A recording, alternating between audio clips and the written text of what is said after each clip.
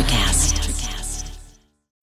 When you need mealtime inspiration, it's worth shopping Kroger, where you'll find over 30,000 mouth-watering choices that excite your inner foodie. And no matter what tasty choice you make, you'll enjoy our everyday low prices, plus extra ways to save, like digital coupons worth over $600 each week. You can also save up to $1 off per gallon at the pump with fuel points. More savings and more inspiring flavors make shopping Kroger worth it every time. Kroger, fresh for everyone. Fuel restrictions apply. Hold on to your butts. We are changing the course of history as we see it. That is what Wesley demands. Now this affects Iris. Iris, where are you? What you feel only matters to you. I do not entertain hypotheticals. The world as it is vexing enough. Iris, I have a tip for you.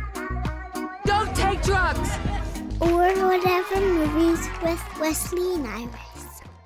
What up and welcome to Or Whatever Movies. I'm your co-host, Iris, and I'm here with my older brother, Wesley, and today we're discussing a very special movie from 2022, Armageddon. No, Armageddon Time. Armageddon. I wanted to close my eyes. I wanted to fall asleep, so I missed this movie. Wait, what? Oh. Because it wasn't about a thing. So let's just get into it. So just before we pressed record, you asked me, because I watched this movie and then Iris didn't watch this movie by the deadline, so it sat for a whole weekend. And I texted her, I don't recommend you sitting on this one. Yeah, what exactly did that mean? Your track record with movies like Living and certain other movies, if it's let's say less than engaging, we have a real problem getting through it. I was worried that you were going to sit on this one and it would just never get finished. And I had to sit through it, so you have to sit through it so we can record it. Oh, so basically after I had recommended it and you sat through it, you were like, you're not getting out of this one? Yes. So you loved it. I was reading through my notes. I take notes just, so I can make salient points when we record. I don't remember half of them. I don't remember why I wrote them down. This movie flitted from my mind. So obviously Armageddon Time is set in 1980, a time of great socio-political change, I guess, in America, really around the time of Reagan's inauguration and the election. And it's a coming of age story about a young Jewish boy and the friend that he makes in school. And if I were that kid, because this is based on James Gray's real life, and he's directed a number of movies, way more entertaining than this movie. And if I was like, hey, to my friend or whatever, remember that time in 1980 when Reagan was going to be elected? And he'd be like, yeah. Remember that time we stole a computer from the school? Be like, yeah. You remember what we did right after that? No. You remember that whole month was crazy. We should make a movie about it. I don't remember. What did we do? I don't think you did a whole lot of anything, basically, I think is the point. The whole point, I think, is that things happen to him and he doesn't understand the significance of the upheaval in his life. He doesn't understand that everybody's horrible, everybody's racist, that he lives something of a privileged existence, even though he has, his own little issues going on. And things are happening around him that don't necessarily affect him directly, but will affect the trajectory of his life. But he doesn't know that. And if that is the case, which I think it's supposed to be, those changes are a little bit lost on me too. Like what? I mean, there were a whole lot of things that I thought this movie was driving to. As a kid who was, a little bit younger than this kid, but I was 4 years old in 1980. So I grew up in the 80s, at least as a child, remembering stuff. And for him, he's about 10 years too late for the Beatles. The Beatles never even made it to the 70s. They broke up in 1969.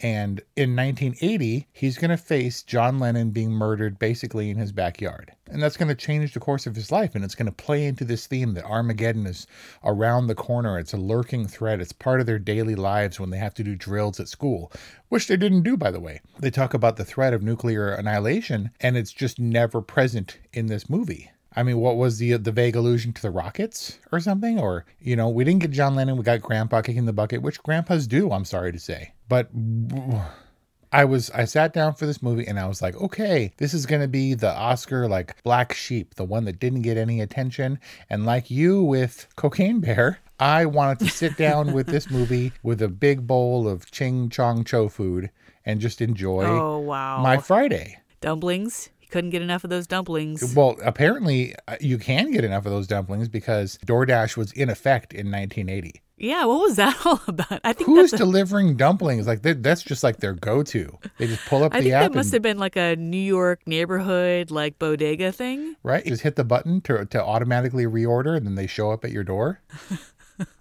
But man, it astounds me. I was listening to some interviews and stuff and doing my best to kind of keep up and catch up with this movie and refamiliarize myself. And I was shocked when James Gray, interviewer, brought up the inevitable comparison to The Fabelmans. And he's like, oh, I haven't seen that movie yet. You know, it's amazing. A guy like Spielberg, who knows how to point the camera, would make a movie thematically similar. I can't wait to see it. It's going to be different. It's got to be because of our different experiences or whatever. He hadn't seen it, and I don't see how that's possible. I feel like this makes the Fabelmans look like The Matrix. And it would be the same material, right? It's a contest where you have material or a subject and then you make a movie about it. And how Fabelman's like soars and James Gray's is all boring. And maybe it's because it has this like sexy kind of exciting title, but then nothing happens. I guess. Whereas The Fabelmans is just, get it about storytelling. Armageddon Time is the most exciting thing about this movie and the title logo. Let's back up for a second. So you say that James Gray has directed arguably better movies. What are those movies? Ad Astra? I mean, you mean Bad Astra? The Lost City? Not Lost City of Z? Yeah, Lost City of Z, sorry. Oh, Lost City of Z was also boring. I bought Dad that book because he was all jazzed about the real guy, and the book and the movie were boring. And that had Spider-Man in it. He's worked with Spidey, he's worked with Brad Pitt. So you're saying you think he's got it in him, but Armageddon Time doesn't deliver? This guy's directed other movies where he knows what a narrative push is, a narrative thrust. And this one just didn't seem to have it. There were so many things that were set up that never panned out. This is clearly a coming-of-age story. What are coming-of-age stories supposed to deliver on? They are supposed to deliver on the nostalgia, number one, the feel where we can identify with that kid and the things that he's doing that he knows are wrong are still relatable and still make him likable because you can see the motivation behind it. He wants to get his repressed artist friend to Florida where they can both thrive and flourish. I don't know that anything necessarily was terrible about his home life, but he seemed to be ready to leave it all behind. And these things that are happening that are not the smartest thing we go through. It's why we come of age. It's why we go through the trials and tribulations, the rites of passage. It's painful sometimes and difficult, and hopefully, if a lesson is to be learned, there's a moral redemption. We're supposed to look fondly on how tough it is to grow up and relate to it ourselves. What are some of the best coming-of-age stories? Stand By Me, for sure. At least for kids of approximately this age who do things, kind of in spite of their parents' best wishes. He should go to a private school, But no, that's where his friends are, in the public school. And it's where he gets to learn about the Sugar Hill Gang. This was Stand By Me, but they don't go anywhere and there's no body. And the parents are awfully involved. I mean, in Stephen King stories, the parents are pretty much nowhere to be seen. Or they're terrible, horrible people who really deserve to be separated from. Right. And the parents are awfully involved in Armageddon Time, and they've got their foibles and their issues for sure. And they have their own problems, which we get glimpses of around corners and stuff like that. And it's hard, like you said, to lose Grandpa, but it happens. Interestingly, I think a lot of coming-of-age stories are about loss of innocence, whereas in Armageddon Time, our protagonist seems to maintain his innocence almost through the end. That's because nothing happens to him. He almost gets arrested. Oh, almost. You know how many times I've almost been arrested and or been arrested?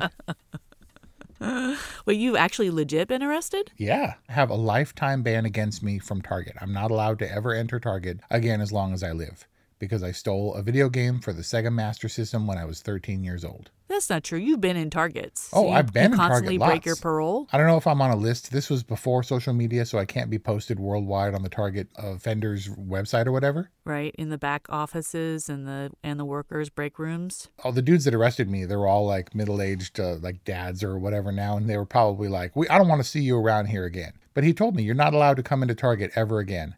And I was like, okay. You're saying you have a rap? A rap sheet? You're so hardcore. Yes. Yeah, I definitely don't have a rap, but I may have a rap sheet. But again, when you're 13, I don't know. It was pre 9/11. Domestic terrorism wasn't as much a thing. People didn't latch onto it. It didn't spread far and wide, your notoriety, when you were a bad kid. And so I think none of it's really on paper. I don't have a record. But like Paul Graff, do you just remain a sweetheart? I am a sweetheart, don't you think? I mean, that's kind of more of a Kelly question, but... I know that it's not Stephen King necessarily. I was referring to Rob Reiner's Stand By Me movie, which we think is great. But this was like it without Pennywise. It was just like some kids doing some stuff and going through the process. Maybe Pennywise was like the lurking, like, nuclear threat, or like the horrible inevitability of going to private school. Yeah, but nothing ever happens. No one was nuclearly annihilated. Thank goodness. Well, Johnny Davis has it pretty hard. His toes are bloody and stuff. That sucks. Oh, Johnny. Poor Johnny. He is the happiest, smilingest, oppressed black kid I've ever seen. He really was. He's like smiley. such a sweetheart. But he was rebellious and confident. Like when Turkey? No. Yeah, Turkey. Yeah, Turkletop. Yeah, when he takes F.U. Turkey pretty well. The guy, he was like, come sit up here. And that's all that happens. Yeah, you weren't allowed to rough kids up, even in the 80s. Yeah, well, I don't know if that's true. It definitely happens, but maybe we just didn't hear about it because YouTube wasn't a thing yet. Or whatever the kids are watching teachers rough the kids up on these days. The TikToks or whatever. Moral of this story is that social media changed everything? Yeah, I guess so. But obviously, I joke that he's smiling, but he was definitely a repressed kid with bad things going on. I expected at any moment that Johnny was going to be knifed like Chris Chambers. Oh, you didn't think that? I think you were just expecting something dramatic to happen. And that's the problem. The anticipation of the title, and I was like, oh, they're skipping school. Now stuff's going to happen. And they get on the subway, and they meet the hoods, and they're like, oh, now stuff's going to happen, and nothing happened. What did he do? He like swore at him and then got off at the next stop or whatever? Yeah, he was just kind of sullen and was like, it's not you, Graff. Peace. And again, needing to have something to latch onto where you're like, oh, I totally did a thing like that. And it was just like that and the consequences or whatever. And then I got out of it doing this or whatever. It wasn't. Turkey may be not a good teacher, but there's no world where those kids can leave a field trip mid-city and not start a manhunt. Like they just pieced out. And then the next day and then later on, how was your day or whatever? And then the next day they're at school is no big deal. They just left. Yep. If anything, there had to be accountability of the teacher for the kids. And there was nothing. It was, I don't know, it dude. was pretty unrealistic. 80s was like Wild West, but what was unrealistic to me was how Turkletop could possibly miss his two troublemakers. Like the fact that they were gone. Right? Because it's not them getting in trouble for their safety necessarily. If you know they're ne'er-do-wells, you do it. You watch them diligently. You assign an assistant or whatever to help cover your ass. You're in trouble and you're liable if those kids slip away. Also, Paul was really into the art at that museum. And I was surprised that he so willingly just cut the field trip, considering that he had bankrolled it and seemed pretty interested. No, he was interested. As a matter of fact, in all of the art around it. Yeah, he took a mental picture of the art that he wanted to emulate, and he was done. He pieced out. All right, so that was enough. I guess so. But you're latching on to the art too, because I guess that kid was an artist, right? The whole point is that he was the artist who grew up to be James Gray or something, right? And that's when Kelly Ray spoke up and was like, oh, this is the Fabelmans, because he's an artist and he doesn't really understand and is going through the pains of adolescence, but he's also going to be, it's all going to be, does he have to pay attention in school? Not necessarily, because he's going to be an artist and the art will save him. But I didn't care. Did you think his art was good? Did you see like, oh, the redemption is that he's going to be an artist? None of that mattered. It never came to fruition. The teachers all hated his art. He never really continued it in any meaningful fashion. He never got to meet David Lynch or what's his name? Oh, right. Did you get the sense that this was an artist in the making movie? Hold on, I have to figure this out now. Who did David Lynch play? He was the Searchers, John Ford. That's right. I really expected Turkey would be like, that's actually pretty good. Like he could, the guy takes so much crap from his kids. I think that he could appreciate if there was actually a good caricature made of him. But no, he hated it. The one teacher chick did enjoy his rocket, like saw his color choice value or whatever, and then posted it in the school. I'm not sure how Paul Graff knew that his poster was going to be posted in the school and why he went wandering off into the hallways when Wait, that was real? That wasn't an Aronofsky style fantasy? Like, because he had the Aronofsky nightmare, and I thought it was like a daydream. Where he goes wandering into the hallway and sees his art on display. I guess he did have a couple of fantasies. Sure, it might be an artist coming-of-age story. I think it was Two Dreamers. I think Two Dreamers is probably a little bit more accurate, right? Because they both had their dream, and they both saw Florida as the promised land in which to enact their dreams. I felt like this movie set up a lot of things that didn't pay off. This idea that nightmarish sort of fantasy sequences would be introduced. And then there was only that one. And that's why I thought that he was in the middle of some Nightmare on Elm Street style dream that he would wake up from, where nuclear annihilation, the threats have entered his psyche and they're confusing him or whatever. And he has an artist's mind. So he's like wildly erratic and imagines scenarios that aren't really happening in life. Like his art is prominently displayed in the school corridors or whatever. He had no reason to go wandering the corridors of the school. They were on a mission to steal the computer, and he inexplicably goes wandering off in the hall. Johnny says it himself. He's like, "What are you doing?" Right? That was the most action-packed sequence in the movie, and it took forever. And I was like, what are you doing? It should have just been like a procedural smash and grab. Yeah. Hey, it's Kaylee Cuoco for Priceline. Ready to go to your happy place for a happy price? Well, why didn't you say so? Just download the Priceline app right now and save up to 60% on hotels. So whether it's Cousin Kevin's Kazoo Concert in Kansas City, go Kevin, or Becky's Bachelorette Bash in Bermuda, you never have to miss a trip ever again. So download the Priceline app today. Your savings are waiting. Go to your happy place for a happy price. Go to your happy price, Priceline. So does the pawn shop guy call Johnny in because Johnny's black? Was that the point of that sequence? Like if Paul had gone in with the computer, would he not have gotten called in? There was something I could hear in the mumbling that it checked out. Like, yeah, this is that computer or whatever. We heard about the thing at the school or something like that. Or there was some idea. I didn't get the sense that it was just because he was black and a little kid and where could he possibly have gotten this computer? But I could be wrong. I mean, it seemed like Johnny had some kind of offense, but no, he went straight to the pawn shop. He claimed to have some kind of special relationship with this pawn guy. He trusts me. Was that all just lip service and like bravado, like little kid bravado? Yeah, I think it had to be. I think he was fulfilling the purpose that enabled them to commit the crime jointly and justify his bus ticket to Florida. This movie was like, not Midnight Cowboy, it was like Lunchtime Cowboy. Oh.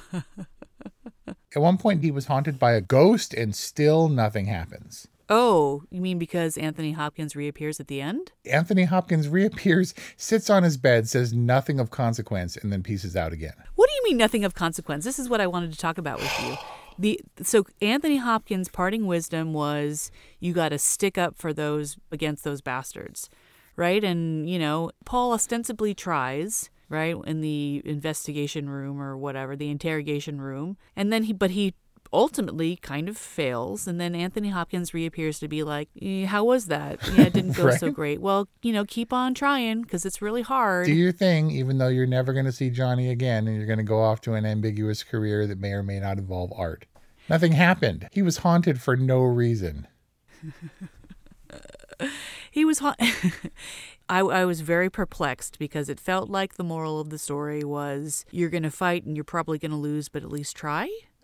Like try to fight the injustices of the world, try to overcome racism, even though it's a power greater than yourself. That's what I was taken away from. I thought we were going to just go into this review and talk about Jeremy Strong for 30 minutes. Requiem for a Daydream. I really don't know what Requiem for a Dream is about. Oh, man. So they're ready to steal the computer, and I was like, finally, they're going to get shot or something. And he's like, we're close, man. It's going to work out. And I'm like, oh, that means it's not. You're all smiling, and it's all great. And then it worked out fine. They got away with the thing, and they got to the pawn shop or whatever, and then it went bad. But it worked out fine for the Jewish kid. He was fine. never saw the kid again. And look, based on James Gray's real life, he did steal a computer from the school. And his friend did get in trouble, took the fall, and then he never saw that kid again. In real life, so it's real he life. never saw the kid again. And then he heard, like Chris Chambers, that friend actually did die in like the late 80s. No. He died in a drug deal. I don't know that he was stabbed, but he died in a drug deal. About 10 years later, he heard. Never saw the kid again. Went to his like Jewish private school or whatever and became an artist, technically speaking. I'm saying, man. I wonder if the Gen Zs, if they really think that Jeremy Strong is the whole family is abusive or unusual. I mean, like you said, Wild West in the 80s, and that was pretty spot on, right? I mean, that's how families were. Oh, yeah. I mean, you're talking about like probably more intact than families were, but yeah, like typical dysfunction. Like mom tattling to dad, the dad tattle fear, that's real. And she's like, you wait till I tell dad. And you're like, oh my God. Oh, and then dad beating you in the bathtub? Right, exactly. That's legit. It's legit, exactly. I distinctly remember you getting beaten up in the bathtub. Really? I must have blocked that out. Yeah, you don't remember that? No, I think I had head trauma, and that memory was a victim. He like intimidation yelled you back into the bathtub, smacked you a good one, and then you like kind of sat in the tub and cried for a while. It was awful. And look at me today, a podcast artist. And my favorite part about Jeremy Strong is Kelly Ray was like, Dad looks like a serial killer.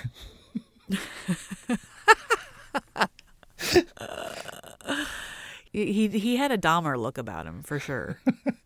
I mean, there was a lot of family dynamics going on, and I think what makes Armageddon Time kind of touching is that despite all of the dysfunction, there's a lot of love in that family. And I think if there is a theme for this movie, it's that the love that his family did have kind of created this little bubble around Paul and enabled him to kind of get past some of the trials and tribulations of adolescence, and ultimately, you know, maybe gave him the power he needed to pursue his lifelong dreams of being an artist. I don't know. Yeah. It seemed like despite all of the beatings and stuff, he had Grandpa, and Grandpa was pretty cool, and he liked Grandpa. But your loving family members aren't enough to save you from the looming Voldemort specter of Armageddon. You go out into the world, your family can't help you. They're there to nurse your wounds when you come home and you had a bad day or whatever. This was like a racist, magicless Harry Potter. God. I don't know what Harry Potter is without magic. Is it just like a... Exactly. Without magic, it's going to school and being picked on by the teachers or the students or both. Didn't you think that there were, like the score, there were weird horror themes, right? Like you were waiting for something to happen? I think that was the problem. I guess to evoke the sense of impending nuclear annihilation being an inevitability, you're just waiting for something to happen in Armageddon Time. It's about time for Armageddon, and it never comes. Okay, well, all of these actors take these roles pretty seriously. I mean, Jeremy Strong always does, but Anne Hathaway seemed pretty committed. Anthony Hopkins was kind of Anthony Hopkins-y, but he was showing up with his good grandpa vibes thing, doing his little jigs and singing his little jingles. Everybody in the house was great. I don't know why they were there. Unfortunately, the movie happens outside of the house and hangs on the shoulders of this kid or those two kids. And while they were fine, it wasn't enough. I was shocked that Anne Hathaway played another thankless, beset upon mom role like she did in Dark Waters, and just kind of where nothing happens to her and she just kind of looks sad and cooks in her apron or whatever. And then even Jessica Chastain showed up at the boring picnic and was boring and then was gone. And I was like, what is happening? She was very committed as Trump's daughter. There was something socio-political going on at that rally thing, saying like even you can become anything you want to be as long as you're privileged and Jewish or something. Yeah, private school ethos. Was that supposed to be in contrast to Johnny's experience? The problem is we never really get a ton of Johnny's experience.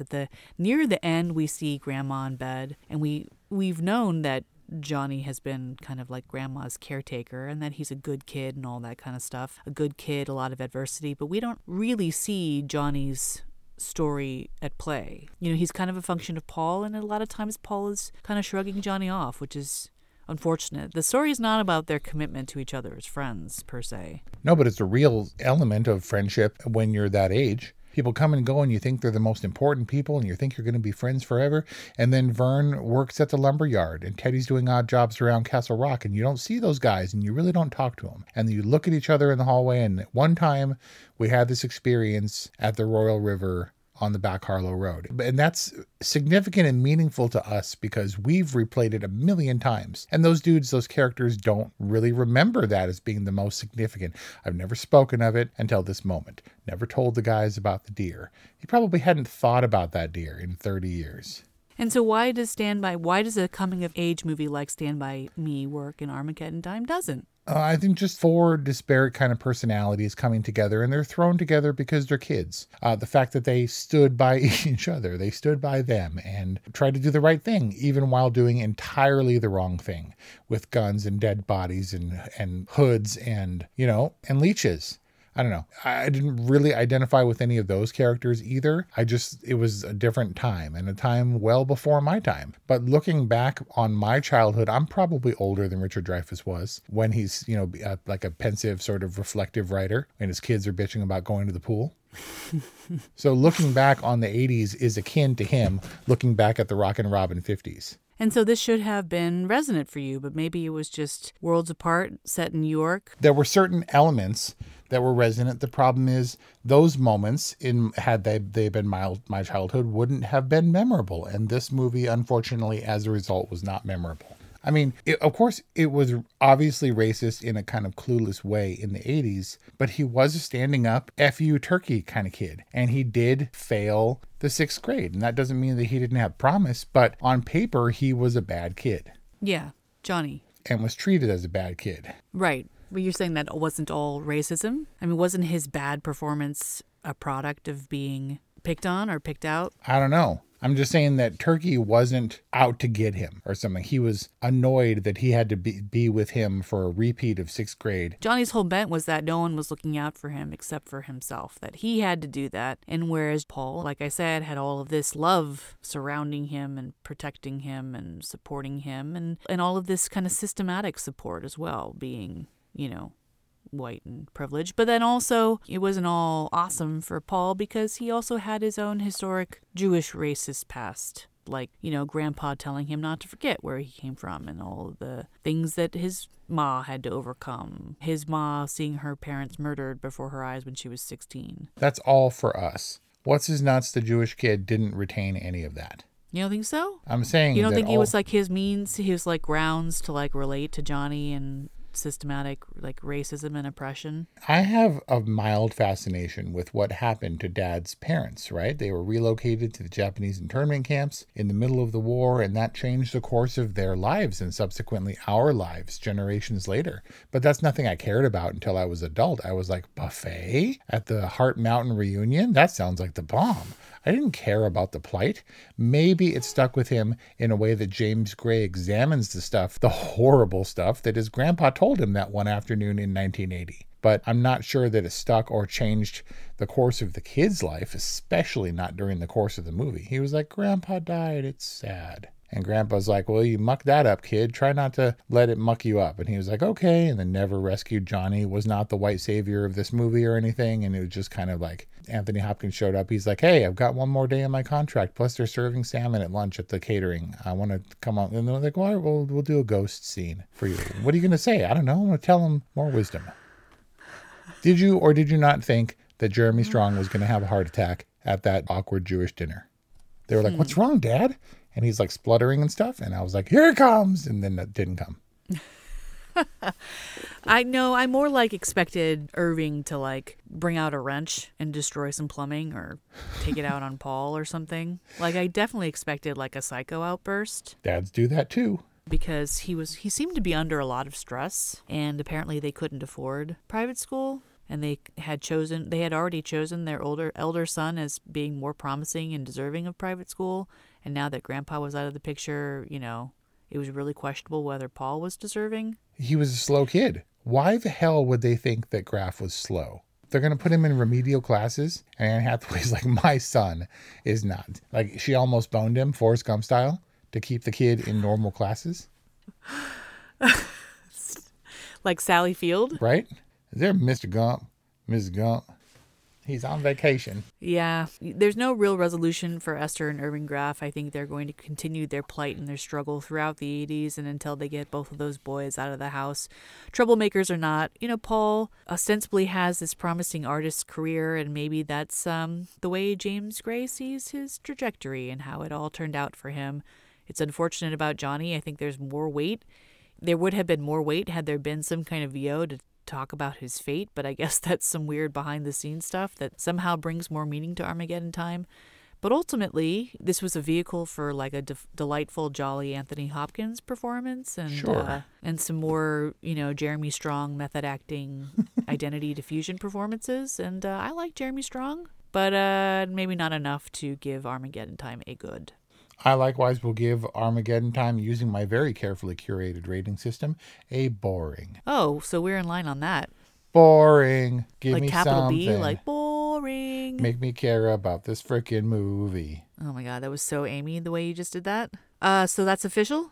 Yes. Sorry. I'm sure there were themes, and I'm sure that James Gray and his parents and family loved it. And R.I.P. to the kid who inspired Johnny. Kind of some interesting characters, some interesting and very committed performances, but a story that kind of meanders and unfortunately doesn't amount to much. And that's our discussion on Armageddon Time, available on Peacock. And 200 plus other discussions available at orwhatevermovies.com or wherever you get podcasts. Thank you for listening. Please let us know what you think, 818-835-0473 or whatevermovies@gmail.com. And we'll see you next time. Miles, are you ready to record our promo for Season 2 of the Wanna Bet podcast? David, have you ever seen a grown man naked? Miles, we're not here to quote lines from Airplane. We're here to tell people that Season 2 starts August 18th. But I like Airplane. I know you do, but Wanna Bet is a sports betting podcast. Each week we bet $1,000 on the NFL teams and games that we love. Well, that sounds like fun. It is fun. And last year you picked over 60% of your games correctly. How'd you do? We're not talking about that. We are telling people that they can find us every Friday. So no more movie quotes. Roger. Electricast. Hi, I'm Mark. And I'm Peter. We're the founders of Electricast Media, bringing you great podcasts like Nightmare Road Stories, Tech Talk Revolution, and Bodacious Minds. Electricast networks include Ruby for female empowerment, the Best Business Network, and GPN for geopolitics. We built this company to create community and amplify diverse voices, and we really appreciate your support. So, keep listening to Electricast podcasts and hear the culture. Electricast. Electricast.